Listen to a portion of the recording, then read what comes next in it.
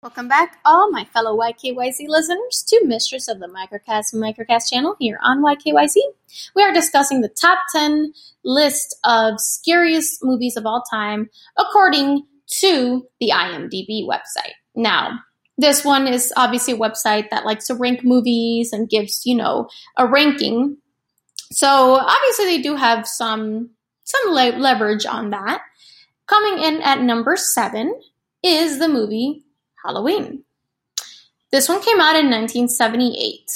It describes the infamous, now icon, Michael Myers going on a killing spree trying to kill his sister. Because, that's what brothers do.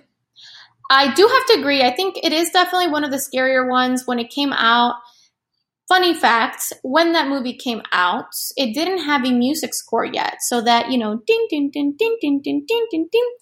Sorry, that little tune didn't exist yet.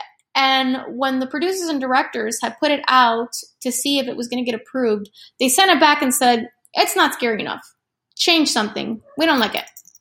Well, that is when they decided to add a scary tune to it. Little did they know that this was going to make all the difference. As soon as they added that tune to the movie, boom, a classic, instant classic.